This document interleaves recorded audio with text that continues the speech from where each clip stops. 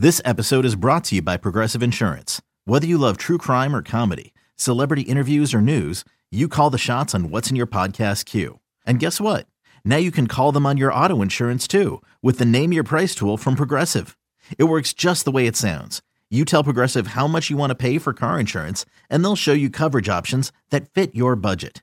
Get your quote today at Progressive.com to join the over 28 million drivers who trust Progressive. Progressive Casualty Insurance Company and Affiliates. Price and coverage match limited by state law. Hey guys, welcome into the Stinking Truth Podcast. Mark Schlarth alongside Mike Evans. Lots of NFL news as always. Mike, how you doing, buddy? I'm good. Yeah. Did you see? Well, we just had a parade here yesterday. Oh, it was awesome. That's what we do in Denver. We do parades. Avalanche last year, Nuggets yesterday, about 750,000 people showing up to watch the Michael Malone show. That was awesome. But while that was going on, the Chiefs had their own private ring ceremony where they got their Super Bowl rings. What's that event like, that moment like, when you get together long after the Super Bowl to celebrate the achievement? Yeah, I think it's obviously it's one of those things, that culmination of coming together, getting those rings, but just reminiscing about the journey to get there and what went on. And our first Super Bowl ring ceremony here in Denver was epic. It was legendary. It was awesome. And, you know, we still get together. When we get together for these reunions, you know, the 25-year Super Bowl reunion, whatever it is, the 20-year, the 30-year. I think this year is the 25th reunion of Super Bowl 33. And so we get together and we still talk about the party for Super Bowl 32. So we did it at the owner's house, Mr. Boland's house here in Denver. And it was epic. Like, he had in his backyard, he had this big stage. Like, so there's this big stage and it's just fully catered, you know, and it's this monstrosity of a 25,000 square foot house, whatever it is, right? And it's beautiful, and the food is all over the place, and the drinks are flowing, and everybody's having a great time. And you remember, this is 98 or 97 season, right? 98 Super Bowl. So the party's like in the spring of 98. And big stage, we don't know what's happening. And then iconic 80s just group, Kool and the Gang, comes out. Celebration. Yeah. And I'm telling you what, they played we were on stage singing Celebration with Kool and the Gang. Like, we're the only people there. But it was awesome. And it was the guys in the band were great, and they hung out and they performed for probably, I don't know, an hour and a half, whatever it was. And then it was just an epic party. It was so much fun. And we still, like, when we get together, man, we still talk about it. I've heard you guys together bring that up. You guys have brought that up many, many times. And it seems like we're right now in an era where NFL teams, it's like they play Can You Top This? Right. Not only with the Super Bowl ring ceremony, the celebration, but the size of the rings. So this latest ring, the Chiefs ring, includes 613 diamonds. Mm-hmm. Each ring. Yeah. Cool, or have they gotten a little, like, out of hand? Listen, the Super Bowl rings. So I look at my rings, especially Super Bowl 26 ring, and when I got that ring, I was like, I can't ever wear this. Like, this is just like asking for attention. Like, oh my gosh, what is that, right? I mean, it was so big. Now it literally looks like a class ring. Like, I graduated from high school, right? Like, yeah, right. Comparatively, Johnston's came through. Through. Comparatively speaking to what they're, you know, making these rings now, and my Broncos rings are big and gaudy rings, but they're nothing compared to the rings that are being made today. Those things they're absolutely insane. But pretty cool, and obviously it's great. But I tell you, you know, you see them it looked like they were at some hotel ballroom or something of that nature where they're giving them the rings and that ring ceremony is going on. The cool thing about doing it at Mr. B's house is that it wasn't sterile. Mm-hmm. You know what I'm saying? It was just like this organic come together, let's go to the owner's house and let's just get down. And it was just a really cool event. But as much as, you know, I hate the Chiefs with the white hot intensity of 1,000 suns, it's cool that they got it. It's cool what they've done, what they've accomplished. They're a great football team, no question about it. So where would you put their chances of repeating? Oh, high. I mean, think about the AFC right now, and this is unbelievable. You look at the AFC, the number of quarterbacks in the AFC right now, and there are going to be a lot of quarterbacks that are going to get eliminated, a lot of teams that are going to be eliminated that have, I should say it, a lot of teams that will get eliminated that have great quarterbacks. And so for the AFC, it really comes down to, when you think about it, it really comes down to location. Like the one location you want to be in is the AFC South. Yep. So, I mean, you look at Jacksonville right now and the way they're currently constructed and the run they went on last year, I think it's pretty safe to say that Jacksonville probably finds themselves as the AFC South champions just based on who's going to compete with them in their own division. Houston's got a rookie quarterback, right? Indianapolis has a rookie quarterback. You've got Tennessee that has quarterback questions. Now, I mean, you could easily see them going, okay, in that division they're 5-1 at worst. So you're probably going to walk away with the division crown and at least one game at home in the playoffs. And then you look at the rest of them. I mean, you got Buffalo in that division, the AFC East. You've got Josh Allen, who is, probably class quarterback-wise. Well, I shouldn't even say that because now you got Aaron Rodgers, and you got Tua underneath that. And so you got three legit playoff contending QBs right there in that one division. You look at the AFC West. You got Russell Wilson, should have a bounce-back year under Sean Payton. You've got Justin Herbert, who is a phenomenal young quarterback. And then you've got, the guy who everybody assumes is going to become the next GOAT in Patrick Mahomes, and he's certainly, arguably the best quarterback in this division. And then you look at the North. You got Joe Burrow, who's the best. You've got an MVP in Lamar. Now they're changing their offense. We'll see how that goes. You've got high hopes for Kenny Pickett, even with the small hands in Pittsburgh. Great coach. He's never been under 500. Mike Tomlin's never had a losing season. Right. So, I mean, it's so. Oh, and Deshaun Watson. I mean, come on. This guy was the next dude until all the massage issues happened. And still getting paid $230 million. Yeah. Still has the contract that nobody wants to go past. Right. And the Browns are, they've got a legit roster. So let's play a little game. I know you love to play games. Mm-hmm. Give me the teams in the AFC that you think are playoff locks. I'm not even talking about winning their division, finishing with the best record in the AFC. I'm just talking about a lock to make the playoffs. Who are they? Okay, lock to make the playoffs. Mm-hmm. Seven teams make them, right? AFC West, Kansas City. Okay. AFC North, Cincinnati. Okay. AFC East, Buffalo. Okay. AFC South, Jacksonville. I think those four teams are a lock. Okay. So if everybody else is in that pool of maybe not when it comes to making the playoffs, think about the teams who have already identified their quarterback of the future, who will not make the playoffs or who possibly could not make the playoffs. You've got, and I'll leave for the moment, I'll leave C.J. Stroud and Anthony Richardson out of it. Okay. All right. That's fair. You're talking about these following quarterbacks whose teams could miss the playoffs. These quarterbacks could miss the playoffs. You've got Justin Herbert, Lamar Jackson, Tua Tagovailoa, Kenny Pickett, Aaron Rodgers, Deshaun Watson, Russell Wilson. Was that 7? You've got legit 7 big-time QBs fighting for the final 3 playoff spots. If your locks are correct. If my locks are correct. Yes. Wow.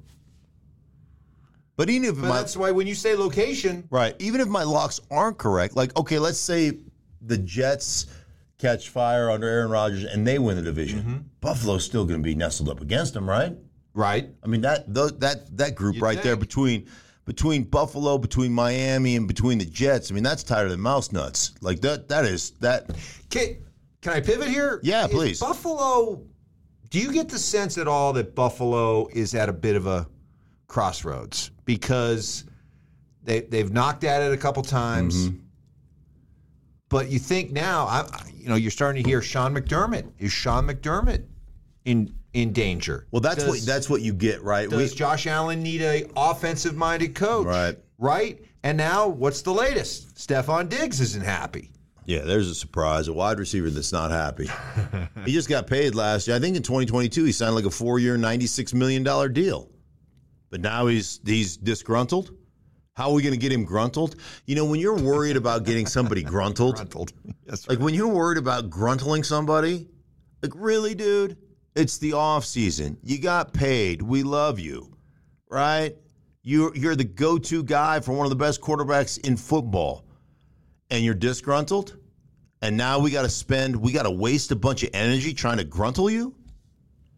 I mean, just for the love of Pete, you know what? I wish you would do. Go into a room and see what the other dudes have to do on your team to get you the ball. See how the offensive line has to bust their brains. See how backs have to pick up blitzes. See how your quarterback stands in the pocket and takes one of the teeth to get you the ball. What the hell is wrong with you? Okay, why are you upset? Really? Well, all right. Now hold on. I don't know. Let me add some context to this because please. If you look at his contribution, his production over the first part of the season, and then compare it to the end of the season and then on into the playoffs, you've got games starting in December where he's got 3 catches, 5 catches, 2 catches. Then in the playoffs, the loss to Cincinnati in the playoffs, 4 catches. And even Josh Allen came out and said, he kind of fell on the sword a bit. Allen said, I got to do a better job of making sure I keep him involved. Right, because you know what you do with a petulant child? What you should do is spank him. That's what you should do. But what you have to do is you got to baby him. Oh, it's going to be okay. Hey, I'll be the bigger person. It's my fault. And grow up. He attituded his way out of Minnesota. So what is he going to do now? Attitude his way out of Buffalo because what? Your feelings are hurt? He's sitting out of minicamp with hurt feelings. TURD. And I don't even know what's going on. But you know what? I can smell a turd. Hey, if everywhere you go it smells like shit, it's probably you.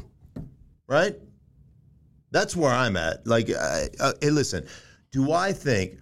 And Sean McDermott is basically given over the offense to whoever the coordinator is.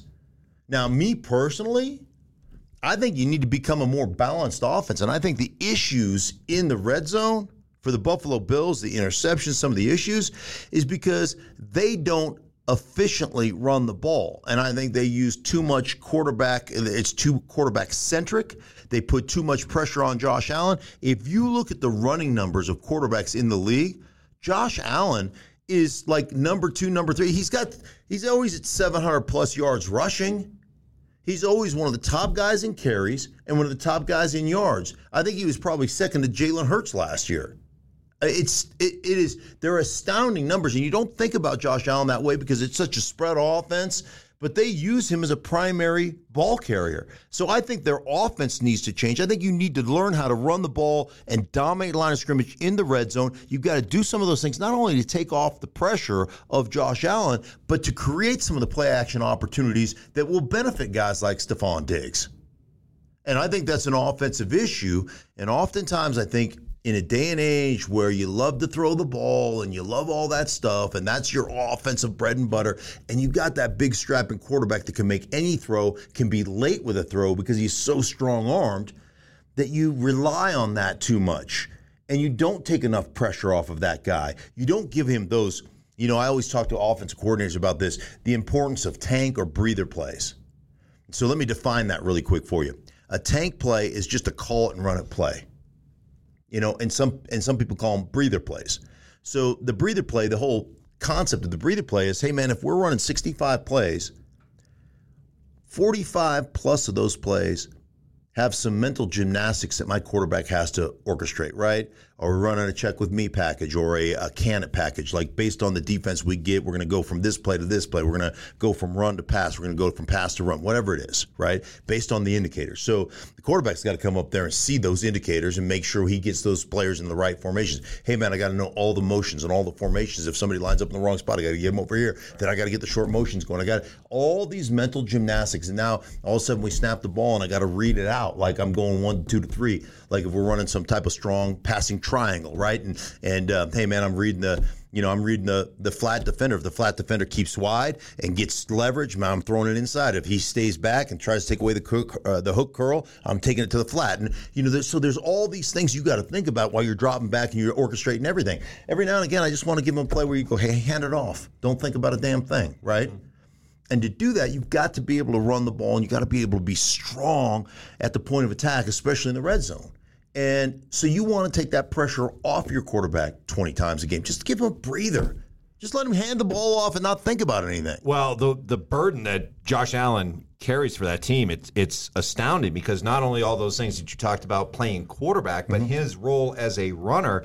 Check this out. You would think as Josh Allen's career progresses that he'd run less, right? Yeah. No, it's going up. In fact, the last 2 years, he's been up around 122, and then last year, 124 carries. Right. Much higher than even his first 3 years in the league when you thought... Of him as a runner. Right. Yeah. He's running more. In fact, to your point about needing more balance, Devin Singletary ran the ball 177 times. Josh Allen ran 124. Yeah. Singletary was your leading rusher with 819 yards. Allen was second at 762. You can't have that. Not only can you not have that because of the balance part you're talking about, that's just not a long-term recipe for the idea of having Josh Allen as your quarterback for 15, 17 years. Right. And I'll go back back in my memory. When you look at him early, you think of it as a running offense, him running the ball. I think the thing that you have to kind of reconcile is he did run the ball. He's not running the ball as much as he did back then, but they ran the ball with a much higher clip back then as that offense started transition. So the running backs were getting more opportunities. So his opportunities are now going up. Some of it's scrambling, some of it's red zone runs, some of it, I understand, some of the quarterback run stuff that they have. But the bottom line is you're 100. I don't care that you're 6'5", 250. Eventually, you know what's going to happen? Somebody's going to catch you in the chin, right? Somebody's going to catch you in the leg, and you're going to God forbid. You don't want to speak. God forbid. Right. I don't. I know, but you know what I'm saying. You can't. Like you look at Lamar over the last couple of years, and the transition they're trying to make in Baltimore right now. In the last 2 years, man, he's played 12 and 12 games, and I understand they're like, well, he got hurt in the pocket. Yeah, but the overall wear and tear on your body and the number of hits. Russ Grimm used to tell me this, Hall of Famer Russ Grimm told me this was a young player when I first got in the league in 1989 with the Washington Redskins, and there were the Hogs, and the power and the counter tray, and he just told me, he said, hey, youngster, you only got so many counters in your body. Before your body just says, I'm not doing this anymore. There's only so many of those freaking collisions where you're screaming down the line of scrimmage as fast as you can run. It's 7 yards, and there's somebody at the end of the line of scrimmage just uncoiling on your ass, trying to break you, right? And just, and you're like, oh, my neck. It's like one of those cartoons. Right? And then you walk back to the huddle, and you're like, oh, seeing stars, that's real shit right there, right? Yeah. And your body can only handle so many of those before things start to break. And you can only take so many hits as a quarterback, whether you're running it, whether you're in the pocket, whatever the case may be. But, it's tough, though, because as a play caller, as a coach, you're just like, man, what a weapon. Oh, yeah. What a weapon. And then you also, and by the way, this is not, I'm not questioning Josh Allen's competitiveness. The guy just flat out loves to compete. Dude, yeah. And you don't necessarily want to reel that competitiveness back in, but you really kind of have to, right? You got to protect the guy from himself. Here's what I get from every coordinator that has a running quarterback, whether it was Greg Roman with Lamar Jackson, whether it's Brian Dable in New York with Daniel Jones, whether it was Getsy in Chicago with Fields, they all say, well, when you ask them about it, they're all very, I mean, it's funny because they're all the same, and they're all very, I don't know what you want to call it, like tamping down, like nothing to see here, like there may be smoke, but there's no fire going on here. We've put out the coals. They're all like this. Well, when you get out there and there's space, the quarterback can really see, and, he can step out of it. He really takes less hits. John Harbaugh told me this, too. You take less hits running the ball than you do in the pocket, and those guys take bigger hits. Yeah, that's true. It's actually true. If you look at it, it's probably true until it's not, right? The other thing you get when you carry the ball, and I carried the ball once. Ever tell you about the time I carried the ball? No. Oh, story time with Stink, everybody. This is always fun. Gather around. Yes. So I'm a rookie. In Washington. Bill Kinney, backup quarterback. I'm sorry. I think I've already told you that, but I'm sorry, just in case you're watching. So we're playing the Minnesota Vikings in Minnesota, and I played center. Now, I played center and guard in college, but I had played guard the whole time throughout my first year in the league, my first mini camp, or my first training camp. So, not guard. I played center the whole time in training camp. I had taken 0 reps at guard. I was the backup center to Jeff Bostic. And so I take nothing but snaps, but I had played guard in college. So we're in the midst of a preseason game, and it's like fourth quarter, and I've repped guard 0 times. So they take me out at center and go, hey, we're going to put you in a guard. I'm like, okay, right? So I trot out the next offensive series, right? I'm playing guard. And I don't know who it was, pass rush, maybe Al Noga. But so set up for a pass, we're going to drop back. It's some 5-step drop or whatever. Dude beat me like I was standing still. Like I didn't even touch him. Like, No.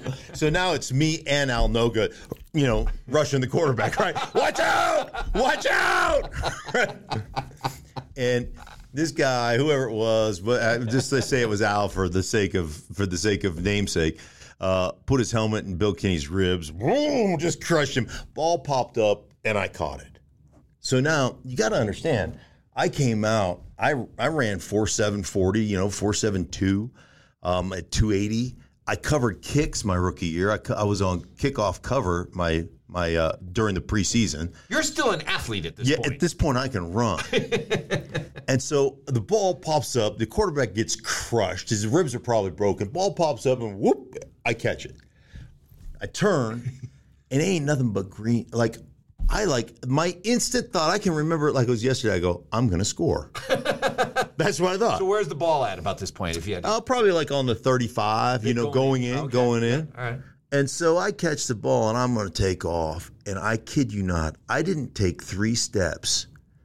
And you remember the old Pittsburgh Steelers linebacker, Mike Merriweather? Yeah. Outside linebacker. Yeah. Dude hit me in the jaw. And I swear to you, I went limp. The ball is going to come out, right? It just knocks me out. I had no clue. Never saw him. Right in the jaw. Going down. The only reason I didn't fumble is because like 3 other DBs hit me. And pinned the ball into my chest. And I kind of woke up on the ground in this massive humanity. And I thought to myself, as I was laying there, note to self, don't ever pick up the ball again, you dumbass. Like, what are you thinking? And the point being is that when you run as a quarterback, it's not just the first guy. Yeah. It's the 3 guys that fall on top of you and catch you on the way down. And so it's something for sure. By that time, by the way, I recovered, half a dozen fumbles over the course of my career. I never once, ever thought about picking one up and trying to run with it. Fell down. I just getting on it. Just get on that thing and cover up. What was your rule, by the way? Tell the story. What was your rule about interceptions or fumbles going back the other way? Oh, find somebody to block you and get tied up. Like that's because I can't tell you how many times I got Bruce Smith got me, Leslie O'Neal because you're holding somebody the whole game, right? And they're so pissed at you. And as soon as the ball gets intercepted, first thing you break down and get your head on a swivel, right? Because you're like, somebody's going to try to knock me out, right? That was the way. It used to be like on screens and things and peel back blocks and stuff. It was like, it's like a badge of honor. You try to knock the dude out. And like, if you didn't, I would be like, that's the lack of respect for you. Like, you're supposed to. Right. You're supposed to try to break the dude's jaw. Right. That's how the game worked back then. And so, I just break down and go, okay, what? And so if there was somebody like, get tied up, like, I can't get off. He's blocking me. Maybe if the running back or the guy that intercepted goes by, you stick out an arm, you're like, I got it. But you go tromping down there like, oh, yeah. Like, Did you always make it a point to just be in the film just long enough? Well, if the guy's going the opposite way and you're chasing him, I'm not going to catch him. Like, if I always said this about just that in general, if the play goes 40 yards and I'm the guy chasing, like, somebody's going to score. Either we're scoring or they're scoring because I ain't catching anybody, right? So we used to have this rule, that you get fined if you weren't in the picture. So the film will follow the play. And so you have a sense of how that works, right? And when you're going to be off screen. So what ends up happening is you chase as hard as you can, but you start to chase and start to just lose, like the first 3 steps are just, you got to run your arms, you got to go, and then you just start leaning until you're out of frame, and then you just stop running because you're not going to catch anybody. But I would just be like, and I'm done, right? And the guys zipping down the other way, whew, those little DBs. Make that effort. Yeah. Look at the effort for the man. Well, where'd he go? I don't know. Cut off the film. This guy's uncanny. Fellini. I'm like a director. Anyhow. On that note. All right. We'll end it there. We'll exit the frame now. Yeah, we're exiting stage left. Hey, for everybody involved in the Sinking Truth podcast, we truly appreciate you guys. For Mike, I am Mark. Please download it, like it, share it, do it, whatever it is you do with it. But we appreciate you guys listening on a week-to-week basis. Thank you so much. We'll talk to you again next week.